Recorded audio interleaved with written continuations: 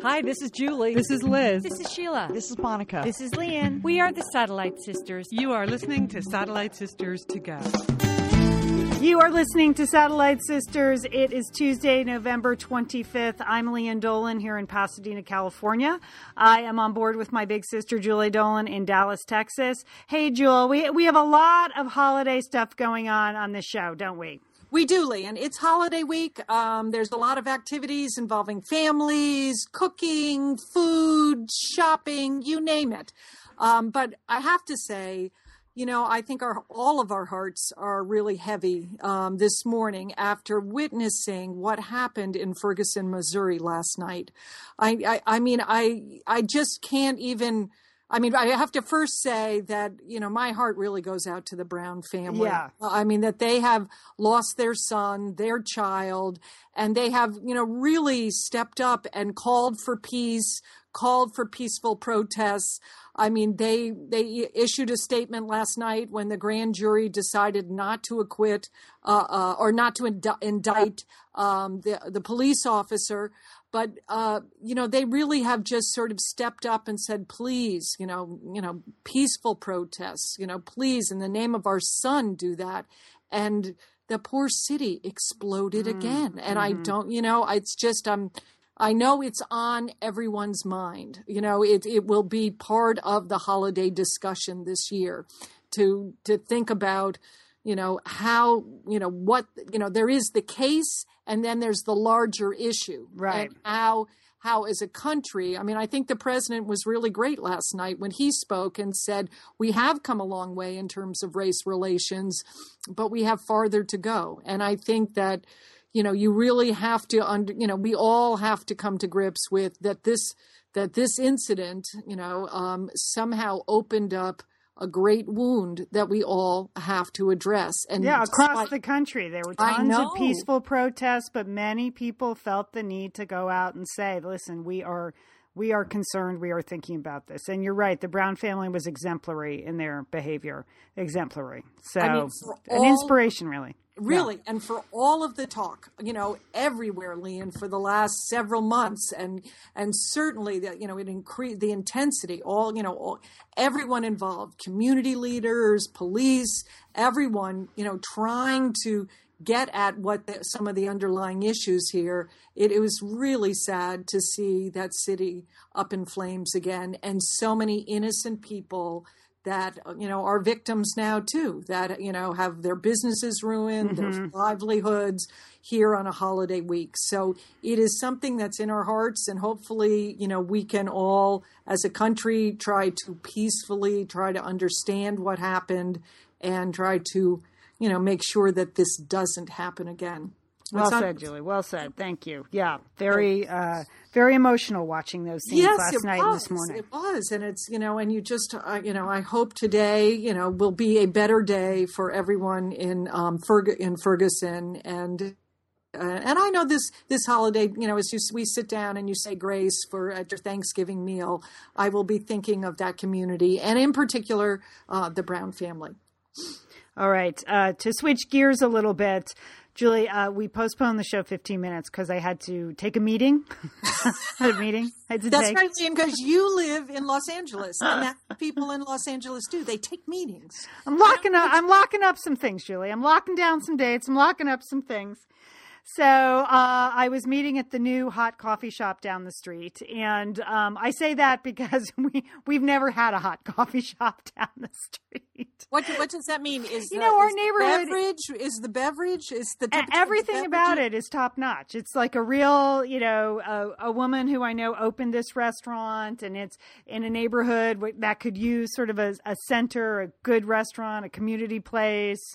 We need coffee, we need baked goods. She makes chocolates. The owner is Little Flower. They make those very famous salted caramels that they sell all over the United States. But she sort of transformed a whole city block she bought buildings and created a great space for the community over here on my side of town. Well, we don't have fancy pants coffee shops. So I would go every day. If I could, I would eat all 3 meals a day there because it's so good. So you turned into Sheila. I know. I can see. Like, as soon as my kids leave and I don't have to cook anymore. No, all 3 meals a day we're going to have at Lincoln. And so I was ordering. Well, first of all, Julie, can I just say, I'd like to correct you, because this weekend you said I was against chocolate turkeys. That made me crazy. It wasn't the chocolate turkeys that Mom used to bring. It was the fudge. We are not fudge fans at our house. So every holiday, Mom would bring like pounds of fudge and nobody ate it. And then I'd have to throw it away. And that made me feel bad. So I was, whole weekend long, I was like, I wasn't against the chocolate turkeys. What? Oh, it was the fudge. So there I was at Lincoln buying. I'm glad we cleared that up, Lian, because I know a lot of people were really forming a different opinion. They were, because you were anti-chocolate turkey. Yeah, okay. It wasn't that. So there I was buying chocolate turkeys at Lincoln to use on the table, and some chocolate leaves and things like that. And I see my friend Leslie, who's a Satellite Sister listener, friend Leslie that works at Caltech. I'm like, hey, Leslie. And then there's her mom, who I don't know is a big Satellite Sisters fan. So I want to say a shout out to Sonia from Houston. She could not believe that she was running into me at the coffee shop. She had clearly just listened to the weekend show, because she said, you're buying chocolate turkeys? Because she thought you were a chocolate turkey eater. Okay. And unbelievably, Leslie's son goes to the school where Sheila teaches. So Sonia was going to just crash Sheila's 3rd grade book cook presentation on Grandparents' Day, because she had heard all about it on Satellite Sisters.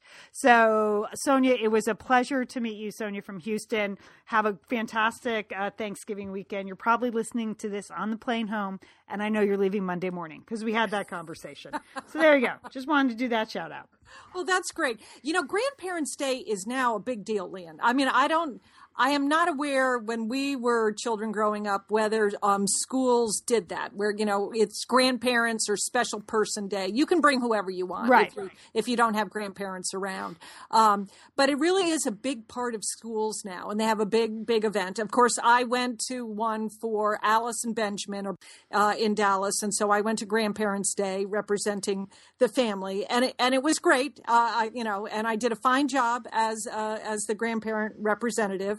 But I have to, my hat goes off to the school nurse. That is Nurse June. Okay, so Nurse June, she's in the hall, the main hall of the school, and she's wearing medical scrubs. And I've never met her before. I know that both Alice and Benjamin speak very highly of her because they both have thrown up at various points in school and have been in Nurse June's office and stuff. So I see Nurse June for the first time, and I'm like, whoa, I'm really impressed. She looks like an ER doctor, which I thought, maybe that's, really? That's, because I didn't know if you get that many medical emergencies at school. But I would wear scrubs all day long. If I had a medical degree, I'd wear scrubs all the time. I want people to know I took care of people for a living. So good for her. I like the scrubs. I think they look so professional. Nurse June is in the scrubs. They're like, it's very busy and very exciting for the kids when the grandparents are there. It's just all these strangers, and there's all these special activities. And the first activity, because this is a parochial school, was mass. So they cram all the kids and the grandparents. They're in the church. It takes a long time to get everybody in there, and because it's the worst possible group of little people and old people. Yes, it was. And so they were having a hard time moving down the aisle, leaving room for the 8th grade ushers. People were not following directions at all, Lian. So, other people had come in, they hadn't processed in with their grandchildren, they had done it wrong. Yes, there was a lot of commotion going on. But then I saw so I was just in one small section. I can't say what Nurse June was doing during the rest of the time, but in my small section, somehow a kindergarten girl in front of me just sort of spontaneously started bleeding, Lian. I don't know what it was. Wow. I don't know whether the stigmata? What? No, I don't know. No, Okay. No, it wasn't that. Okay. It wasn't that. Okay. But I don't know, but she had a nosebleed, or she scratched herself, or she had had a scratch and she picked at it. But all of a sudden, there was large amounts of blood, all over her uniform. Oh. Nurse June was there. Okay, again, very difficult because she's sitting in the middle of the pew. Old people bleeding. You don't want to make any noise because it's in the middle of mass. So that medical emergency, Nurse June takes the child out and she's being attended to. Then probably 5 minutes later, I see Nurse June coming back into the church, and she has some other boy who looks very pale, has taken off his sweater, his uniform sweater, and she's carrying a small bowl of water and a paper towel. Oh. I don't know what the injury was. Some triage. Yeah. What the ailment was. But Nurse June was on that. She was working that. And it wasn't 2 minutes after that the 8th grade usher, this lovely girl who was sitting at the end of the aisle on our row, she totally fainted. Yeah. She went down. So no wonder Nurse June wears scrubs every day. I mean, they are busy. And I imagine this goes on in every elementary school, middle school, high school, that the school nurse is just nonstop. She's like an EMT. She's everything. So my hat's off to Nurse June in particular, and my hat's off to all school nurses, because they never know what they're going to see, Lian. Oh. But they're going to see it all. That's for sure. Having not been to a Catholic school ever in my life, now my sons go to one. I am surprised how many students faint at Mass. Once a month at a Catholic school, they have Mass. Yeah. And the boys, every time it's Mass dress, they come home and they're like, we lost 3 today. They just go down. Yeah, they do. I don't know what it is. Their knees lock and they just boom, or it's always at weird times and they haven't eaten, or a lot of times it's super hot and the boys just faint. I did not know that about the. I didn't know about. Sheila used to do that a lot. Sheila used to faint in church. Really? Yeah, but she did it just to get out of church. Okay. I'm convinced. Okay. And it became highly effective. I mean, you could just sort of swoon, and then boom, you're out. You don't have to sit in church. That's okay. Okay. I can't be certain because I'm not Nurse June, but that's what I think my younger sister was doing. But you held up okay. You're sort of on the young end of the grandparents, so that's good. Yes, I did, Lian. I like to say I did a little scan of other grandparents. Sort of. I mean, I have some competition. There's some good looking active grandparents out there, so I can't rest on my laurels. Right. I have to continue to push on. Maintain. You got to maintain. Yes, and to maintain and to keep going. But I had a great time with them, and thanks to Nurse June, we survived the day. Well, I heard from Sheila that the dress rehearsal of Book Cook went very well. There was only one rogue student who could not execute the book report. So they're hoping to whip him into shape by today. So it's happening now. It's happening now, right now as we speak. All right. Last week I mentioned, I was at the auto show. That's why we didn't do the show last week. We had some stuff going on. I like to go to these press days at the auto show. I told people a little bit about it over the weekend, how people are going to start, your car is going to start communicating and reading your mind and calling your husband. So if you missed that, you should listen to Sunday Show. You're going to want to listen to that show. But Julie, I have some more material. I thought I'd just go over a few of the things I've learned. 2 days of press conferences. A lot of it is about the future of the car business and the technology they're putting in cars and how that's going to affect sales and what cars are going to look like in the future. And they really get top-notch people to come. The LA Auto Show is one of the bigger auto shows in the world, and there are a lot of world debuts. And as you know, people have a lot of cars in Los Angeles, and many of the car companies, in fact, I would say most, if not all of the car companies have design studios. If they don't actually have full-blown factories and plants and headquarters here in Los Angeles, almost all the design studios for car companies in the world are in Los Angeles.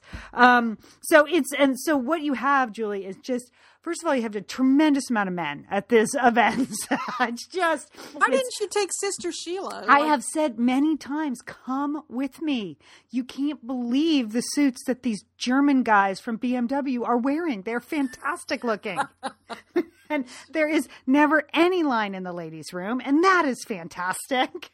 So there's just a good event. Yeah, people get the executives everyone gets very dressed up. It's not like the auto show that you go to on a Sunday with your family. This is like auto executives and designers and tech people and then the press. So, all right. So here's some of the things I learned. I thought I'd just do like a fast facts.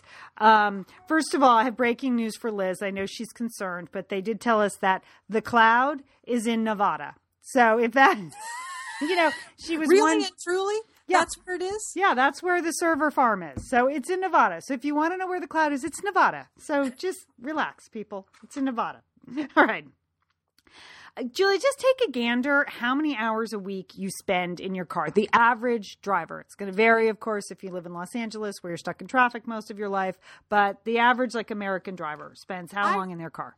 Maybe 20 hours a week. 20 hours a week is what people spend in their cars. Oh, okay. Very good. When you think about it, that's a lot of time in your car. Like when you think about what else do I do for 20 hours a week? Well, you sleep, you go to work, but like third on the list is driving around in your car, really. It's almost a full day, Lian. Yes. So that's why people want, they want what they want in their cars. And that's why auto manufacturers are trying to give them, an experience in their cars. And here's something interesting. The actual quality of cars has so vastly improved. There used to be they showed us an interesting chart about the big difference between, the high-end cars and the low-end cars and where there were problems and the quality and stuff. It used to be a great differential between the high-end cars and the low-end cars. And now it's almost a negligible differential in terms of the actual construction of the car. Like cars are so good and so safe now and so well built, like that's why tech is kind of the next frontier. Because really? But how come we still have so many car crashes and what about But you have car crashes that people survive. Okay. You have cars that easily go 100, 130, 140,000 miles. Think about like true. Car longevity. Yeah, right. I know people trade in their cars all the time, but many people are driving cars that drive fine at 100,000 miles, myself included. So I thought that was interesting. People want all this tech stuff. They want to be able to link all their devices. They want to have this tech experience in their car. But here's something new. They don't want to pay for it. So, just like podcasts. People don't want to pay for that either. It's all supposed to be free because it's Google or World Wide Web. We're supposed to have open access to all these tech enhancements in the car. So it's not like getting a sunroof, where you would pay extra for a sunroof in a car. They don't want to do that. Right. It's the expectation that it will come with the car, that is standard on a car. It's not an option. So that makes a sales challenge. The guy from Microsoft actually used the term, we're working on the gamification of cars. So see, that just makes me so afraid. Because every day with people with their cell phones they can't do, there's so many near misses and near crashes. The fact that they're going to be playing video games, is that what just like that the gamification of cars means that your experience in the car is like you're part of the whole, like the game of driving, that you're in it, like you're creating an experience right in your car, like it's a video game. And but I don't like video games. I know. Okay, but I guess people do. People like them. The goal is that the car should know your life. The car should understand you and know your life and deliver an experience based on the life you lead. I have a dog, Lian. That's what my dog does. He knows my life, and he delivers an experience as a dog that is complimentary of my lifestyle. Okay. All right. So, and then we had a futurist. I love those futurists. Yes. So Peter Schwartz is a futurist, works across many different tech lines, but he used to actually work at NASA. And he said, just to put it in perspective, there is more computing power in your smartphone than there was in the Apollo capsule. Isn't that amazing? Isn't that amazing? That does. I mean, that kind of gives you chills when you think about it. Like, that's how much our lives have changed in 50 years.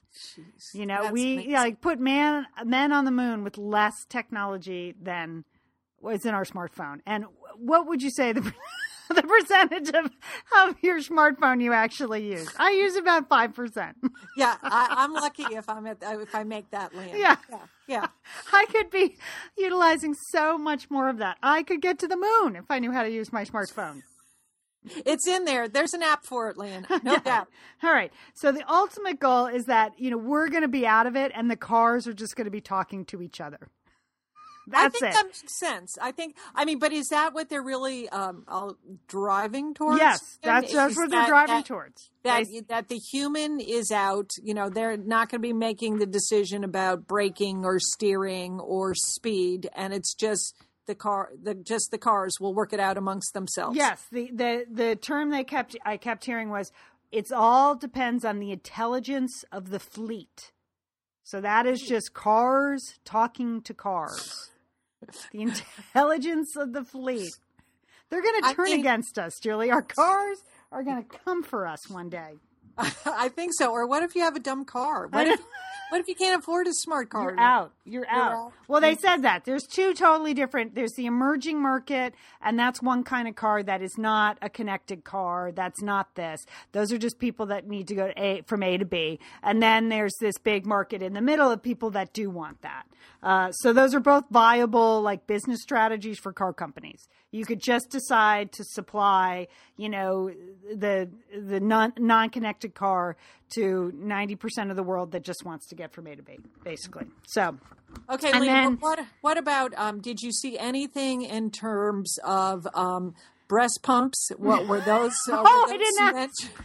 Were those mentioned as part of it? Because we now know that people, young moms that are back at work, they're still trying to nurse. They're pumping milk on the road, Lian. Did you? Are they the futurists? Are they working on that? You know what? I feel remiss that I didn't ask that question. When are we getting the breast pumps? Okay, in cars. And then one thing the futurist said, which I thought was very visual, he said, eventually, in our lifetime, perhaps, driving a car will become a quaint hobby like riding a horse. Huh. That's, because the self-driving car is coming and we're just going to get in the back and we're going to have all the technology of, imagine a well-done conference room where you have all the smart screens and you can talk to anybody in the world and every device in the room is a first-person device. That's what they kept saying.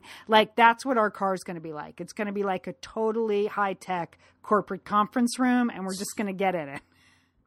And if you actually be a refrigerator, how about foods? They didn't talk a lot about that because these were the tech people. Okay. So they did not talk about cup holders or food. But speaking of food, I would just like to say a few other observations. So we have this connected car expo. We hear all these experts. And then the next day we go out, we actually see all the cars, which is fantastic too. And they do the press conferences and the dramatic reveals where they have the cars covered and then there's screens and tech, and then they pull the cover off the new car, whatever it is, and that's very dramatic. Although I have to say, last year I went with my son Brooks, and who knows a ton about cars, and this year he had to go to school. I know, because now you have a college student. I know, and he's working so hard. I can't even believe it. So I really miss not having Brooks there to tell me a lot about the cars. Next year, I said, I'm not going to go without you. I want you to be there. It's so much more fun. But I would just say, based on the sheer number of booths serving expensive food and drink, that the car industry is in much better shape than it was 5 years ago. Honestly, everybody had an espresso bar and cookies and past hors d'oeuvres at their press conference. That was fantastic to see. So good. Well, that's a good sign. And I think it's the self-driving car. I'm 2 thumbs up on that. I'm excited about that. Now, Lian, did you see any car that you would like? You've been driving. I've been keeping my eye on the Jeep Grand Cherokee. I like that car a lot. Yeah, and we're gonna we have a 100-year-old minivan. Yes, you do. We do. That's been everywhere, done everything. Done everything. We can't quit it though, because it still works. It's a 15-year-old minivan. And then my little station wagon has 100,000 miles. So we were thinking of selling both those cars and getting one car, a Grand Cherokee. So I've had my eye on that car. It's a nice looking car. And I would say in general, SUVs are back. A couple of years ago, you didn't see any SUVs. They certainly weren't being featured, and now there are a lot of featured cars. There are also just a huge number of really good-looking hybrids now. You don't have to buy a Prius.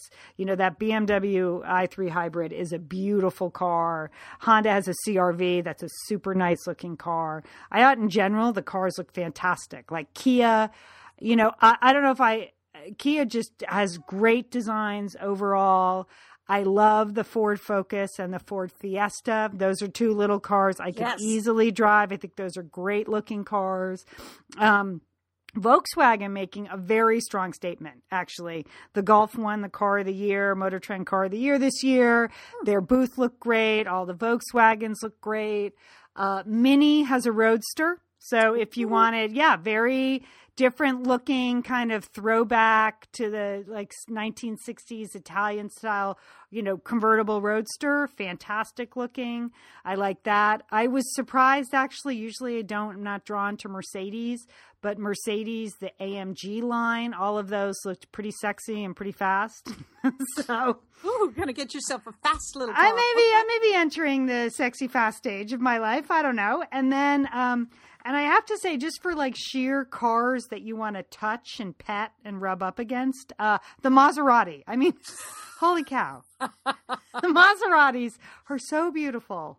Mm-hmm. It's just so beautiful. Their cars. So those were some highlights for me of the cars, but every car looks good now. When you're driving an old car like I am, almost every new car looks good. You know what I mean? You're like, oh my God, look. Yeah, they are. They're good inside and out. But Lian, it's amazing. You have become a car girl, right? Yeah, I have. I do like my cars. So it was super fun, but I always learn something. It's just it's a huge business in America. It's a huge business here in California. So to kind of be able to sit in and see where it's going is always an interesting experience for me.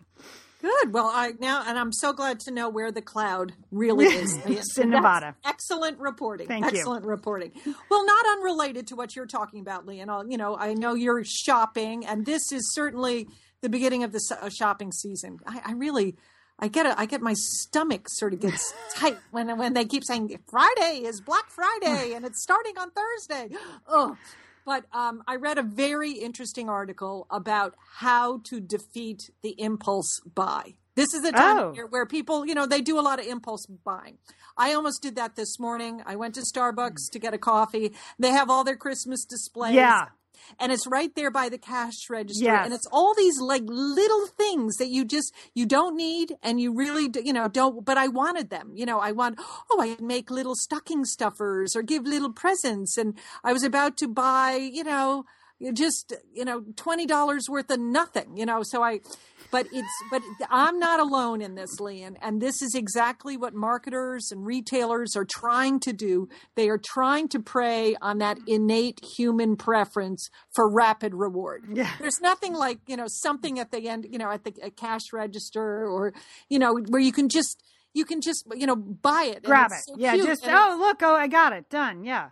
And here's the problem, that even if you are a shopper that can resist that stuff, it wears you down. That they've done all kinds of research on holiday shopping. And let's say you start off during this big Thanksgiving weekend shopping and you're not buying any of that impulse stuff. You're not sticking that extra pair of socks in your shopping bag, or you're not buying that stuff. You are likely to fail over time as the holiday season goes on. Your willpower is limited. You just cannot resist impulse buying. And we are emotionally hardwired to do that. That this is, so each time you resist impulse buying, the likelihood of a subsequent failure is much higher, Lian. Wow. So, I know, isn't that? We can't override it. It's so calculated when you put it like that. It just takes the fun out of it. Yes, it is. It does, Lian. I mean, and they've done the research. They do experiments where they say to you, Lian, okay, I will give you $17 right this second, or you can wait a year and I'll give you $100. What would you want? $17. Yes, $17. Lian. That's right. That's what I want. That's you want that rapid reward, okay? And most people do. And they found out that depending on your state, your state of mind, that can influence your ability to resist that rapid reward. Let's say if you're happy, and I ask you that same question, Lian, do you want $17 now, or would you like $100 a year for now? Oh, I'll wait for the 100. No, you won't, Lian. You're happy. You want it now. Sure. Happy people, they can't resist. Sure. Okay, Lian, let's say you're having a bad day. You're in a bad mood. Okay, you're angry. Okay, someone took your parking spot. And I say to you, Lian, $17 now or $100 a year from now? What do you want?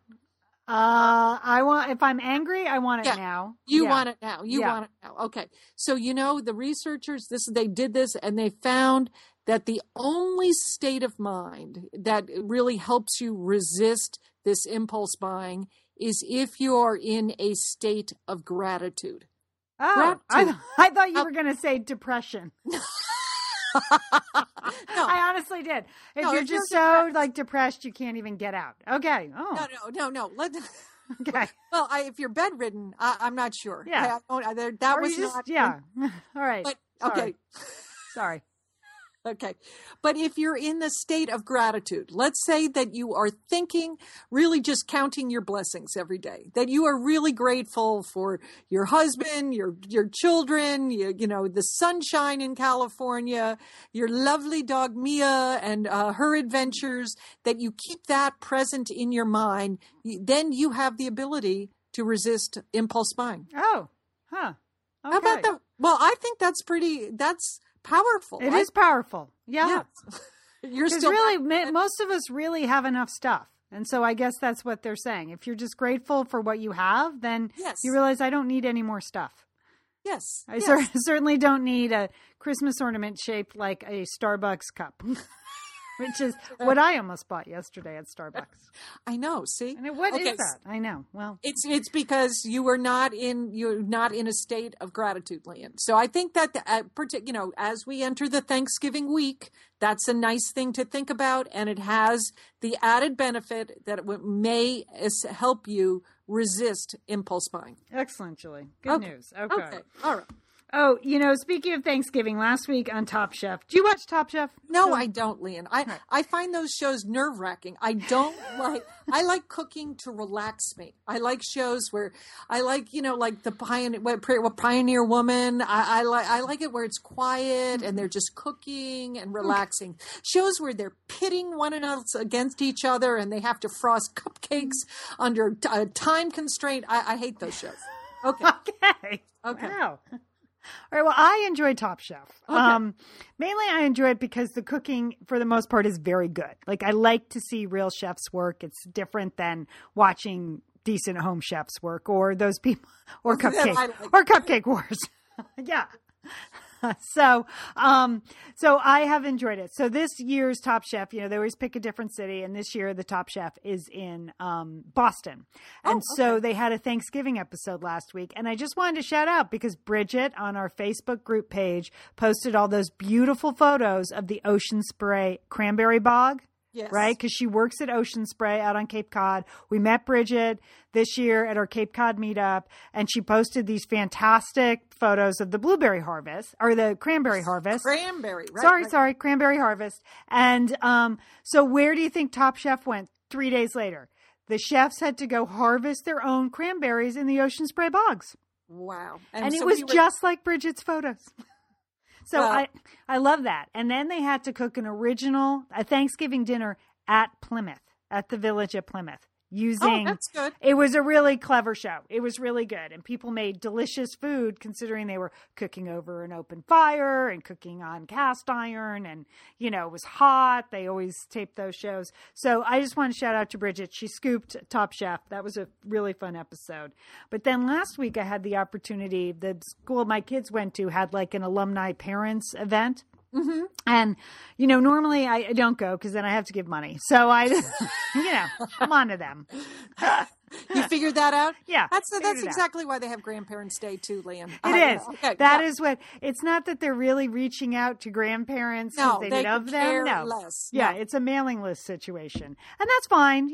That's the way the world works. So, but this event featured wine from alumni vintners, people who happen to own vineyards, and one of the top chefs from a couple of years ago, Brian Husky, who was in the Seattle Top Chef. He was an alumni of the school, which I did not realize. So he was going to be doing the food at the alumni parent event. Well, that's pretty good. He's definitely a minor celebrity. Yes. Yeah. And he made it, he was almost he made it to like the top 4 and then he was cut and then he was called back for the finale and which was in Hawaii. It was really fun to see Brian on the show. And he might've been the LA chef. That was Seattle. I can't remember which season, but Brian, he was great. So I had a long time to talk to him, and he said the behind the scenes at that show is like crazy, and it's really stressful, and it does take like 13 weeks. I thought they compressed the timeline, and he stayed in touch with his friends, and so I got all caught up on the top chefs. But I only mention it because this just made me laugh. He had just finished launching a restaurant in the hipster part of town, which he described, Julie, the concept of the restaurant was that it was burger forward. I love Burger that. Forward, yeah. Burger Forward. Basically they sold burgers, but it was in a nice place, with not just a burger joint, but that it was gourmet hipster burgers and craft beers. It was Burger Forward. And I realized that, my son Colin is kind of a selective eater, and I would say that he is Burger Forward now. Now I have... That's all he likes. Yeah, it's just basically burgers and then occasionally other stuff. But his palate is definitely burger forward. So if maybe you have a child like that, stop describing them as a picky eater. Maybe they're just mac and cheese forward, or yes, grilled exactly. cheese forward, pasta forward, pasta forward. It doesn't have to be a bad thing. It can be a positive thing. And then he told me he was working on his new concept. So Brian's Korean American. He's an LA-based chef. And he said he's figured out 2 things that Koreans like to do. They like to drink and smoke. So he's opening. He said he did his own marketing research on that. Yeah, and you can't you can't smoke in any restaurants in LA in many cities. So he said their next restaurant is going to be totally open concept, like on top of a building, so that Koreans can come and smoke. So there you go. Oh. I was like, that's genius. He goes, I know. Thank you very much. So there you go. When you say open concept, you mean like no roof? Open, so no roof. Okay, so they can smoke. Yes, it's open. Not like you can see the kitchen in the restaurant. Well, it's going to be all that because there's no roof or no walls. It's just basically a place to gather and drink and smoke. Sounds like it's going to be hard to franchise in other parts of the country, Lian, with the no roof and no walls. But, I mean, you can do that there in Southern California. Yes, you can. Yes, so there you go. Little Top Chef report. Okay, all right. And then...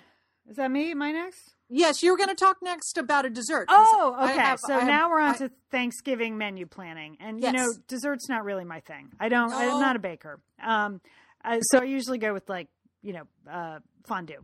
But I always let people on Thanksgiving. My mother, I can melt things. I can melt. Dessert. And you can use the skewers, you can chop it up. Yeah. Think some skewers. But if it's got flour or baking soda, you're out. I'm out. Yeah. But anyway, I've been doing this aqua aerobics class. How much is that? So at noon, but it's actually kind of a hard workout. It's a deep water workout and it's very cardio intensive. And I'm in there with a bunch of my other friends, and it's kind of a funny group of women that I've known for a long time. And we all sort of met in the pool. Like I didn't know they were doing it. And 2 of them are real. What my friend Sarah worked for Bon Appetit for 20 years. She was a recipe developer for them. Oh, wow. And then they moved their operation to the East Coast. So now Sarah, she's developing several of her own product lines and working for restaurants. She's also an expert chocolatier. So, And she just loves desserts, and I love talking to her about food because Bon Appetit was one of those magazines like that was food you wanted to eat. You know, it was delicious food. And then one of the other women in there is also a recipe developer who has had several successful cookbooks. So one is called Salad for Dinner, which was very popular. So she also does, they're foodies basically. So we had a sub in Aqua Aerobics the other day who was terrible. So we weren't working hard so we could actually talk. So I was like, so what are you guys making for Thanksgiving? You know, like I got two real cooks in the pool. I'm going to ask, you know, they were describing Jeannie she does, 7 different kinds of pies and tarts and tatins and all those things. And Sarah was describing her meal. It was a movable feast this year because they were taking it up to their son's apartment in Santa Barbara. And then I was saying, well, we have pies and crumbles. She said, well, have you ever tried the Cherpumple? The whole what? I was like, what? She goes, it's the dessert version of the turducken. Okay. Well, I am going to put the link on the website of the video that sort of funny comedian / historian Charles Phoenix did like 4 years ago. Okay. Cherpumple. Okay, Julie, this is a 3-layer cake. Okay. You just buy your box cakes, like a vanilla cake, a golden cake, and a spice cake. Okay. You bake 3 layers, but here's the turducken part. Inside your layer of cake, you bake a pie. So it's like inside the spice layer, there's an apple pie. Inside the vanilla layer, there's a cherry pie. And inside the golden layer, there's a pumpkin pie. Okay. And then do you frost all of it? You frost it. You put them together. You frost it with just like the whole point of this. It's like all stuff you can buy pre-made at the store. It's not gourmet at all. It's like a can of cream cheese frosting. So you're going to do this, aren't you, Lian? I'm not going to do it, but it just made me laugh. Wow. So, and I was like, I had to email Sarah afterwards. I was like, what was the name of that thing again? And she sent me the link. She said, being a dessert expert, I could say you could probably cook this up for about $30. So if you want to spend $30 on the Cherpumple, Julie. Cherpumple. I'm writing it down, Lian. Yeah. I think it's cherry, pumpkin and apple pies baked in 3 layers of cake. Cherpumple. Cherpumple. Thank you. Thank you. So imagine if you had a turducken and a cherpumple. You're pretty much set, Lian. You're done. You just need one thing of kale coleslaw and you're good. Woo! Well, I think it might be worth trying. It doesn't even sound that hard to make. No, it does. It's not hard. Why it's appealing to me. Like you could buy those cakes and buy the pies. Well, you have to you buy the cake mix because you have to. You buy the pies as they describe it on the video. Yes, you do buy the pre-made pies, but you have to bake the pie into the cake layer. It's just and on the video, when Charles Phoenix cuts it and puts it on the plate, it weighs like 100 pounds. You can just hear the slice go bump. Yeah. I mean, it's like that's what the turducken feels right. like. You eat that. I mean, that's a one-time thing. Yeah. Yeah. For me. Okay. Well, Lian, it's so funny you should mention pies because I have yet another exciting side. This is my year of exciting sides. And I wasn't planning for anything else because I really had done all my research. But yesterday, again, it's Thanksgiving week. The kids are out of school. So I took my grandchildren down to Glen Rose, Texas. Okay.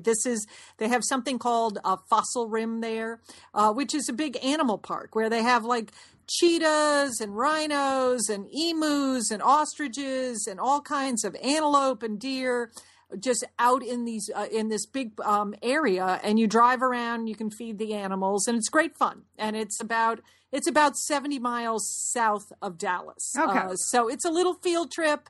I could take the 2 older kids, Alice and Benjamin, and have them occupied for the day. And the plan was that we were also going to have great barbecue because this is the barbecue country right there. Okay. Glen Rose, yes. And we had our sights set on a place called Loco Coyote Grill, which has world's largest onion rings, Lian, homemade onion rings. Okay, so we wanted to do that, okay? But nobody told me. I mean, I'm going on my 8th year in Texas, and nobody told me that barbecue places are closed on Monday. So this was kind of rushing when we arrived at the Loco Coyote Grill, and it's a big closed. But I had a plan B, which was to go to Hammond's, which is another famous barbecue place in the same area.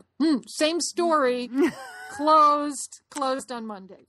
But no problem. We ended up at the Big Cup Cafe in Glen Rose, Texas, which is home of the world's largest biscuit, Lian. Okay. Who knew that all of this could happen in Glen Rose, Texas? Who knew? They're only about... It's a lot of large food there. There are, and food. So onion rings, you had that, then the largest biscuit, and it is huge. It was I was tempted to get it, but it was so big, I thought I could never possibly eat that. So how big is it? It is as big as a plate, Lian. It's the biscuit. And then how thick? It's not as thick. Is it a 3-layer cake, or what is it like? No, but it's like 2 inches thick. Okay, so it's the world's largest largest biscuit. Okay, they don't just say that for nothing. No, it's Texas. It's a large biscuit. Okay, so we're shut out of the largest onion rings. We avoid the largest biscuit. The other thing that Glen Rose, Texas is known for, it has the best pie place in Texas. Best pie place. Oh. How is that possible? I don't know. Pie peddlers in Glen Rose, Texas. But they are only open Thursday through Sunday. So again, this is really an ill-fated trip, isn't it? It is. I was about to start having the kids eat the animal feed that we bought. I mean, we were pretty desperate there. Remember that time we went to Glen Rose and it sucked? Yeah, I can hear them. You know what I mean? Okay, I am really trying to pull it out. Nana is doing her best, okay? So I just did, like in a Hail Mary attempt, I said, okay, let's just drive by the square in Glen Rose, because, who knows? It may be open today. It is Thanksgiving week. I mean, if you were in a pie peddler, if that's your business, this is a pretty big week. Yeah. It's open, Lian. Oh, yeah. It's open. Okay. Nana has scored. Okay, so we are so excited. We go in. They just have the most delicious looking pies. I was very excited about it. And so I'm in there with Alice and Benjamin, a 7-year-old and a 5-year-old, and we're trying to decide on pies. And they have, of course they have pumpkin pies and pecan pies, but they have cream pies and they have buttermilk pies and they have berry pies and cherry pies and lemon pies. So, and it's hard to get group consensus with the 5 and 7-year-olds. So we came up with a 2-tiered decision. We bought a tester pie. We just felt like between now and Thursday, we should just really test to make sure that this was the best pie in Texas. Because according to Alice, she said, I haven't really eaten all the pies in Texas, so how would I know? Yeah, and I was like, that's a very good point. So we bought a cherry pie, Lian. I love cherry pies. This was a really good cherry pie.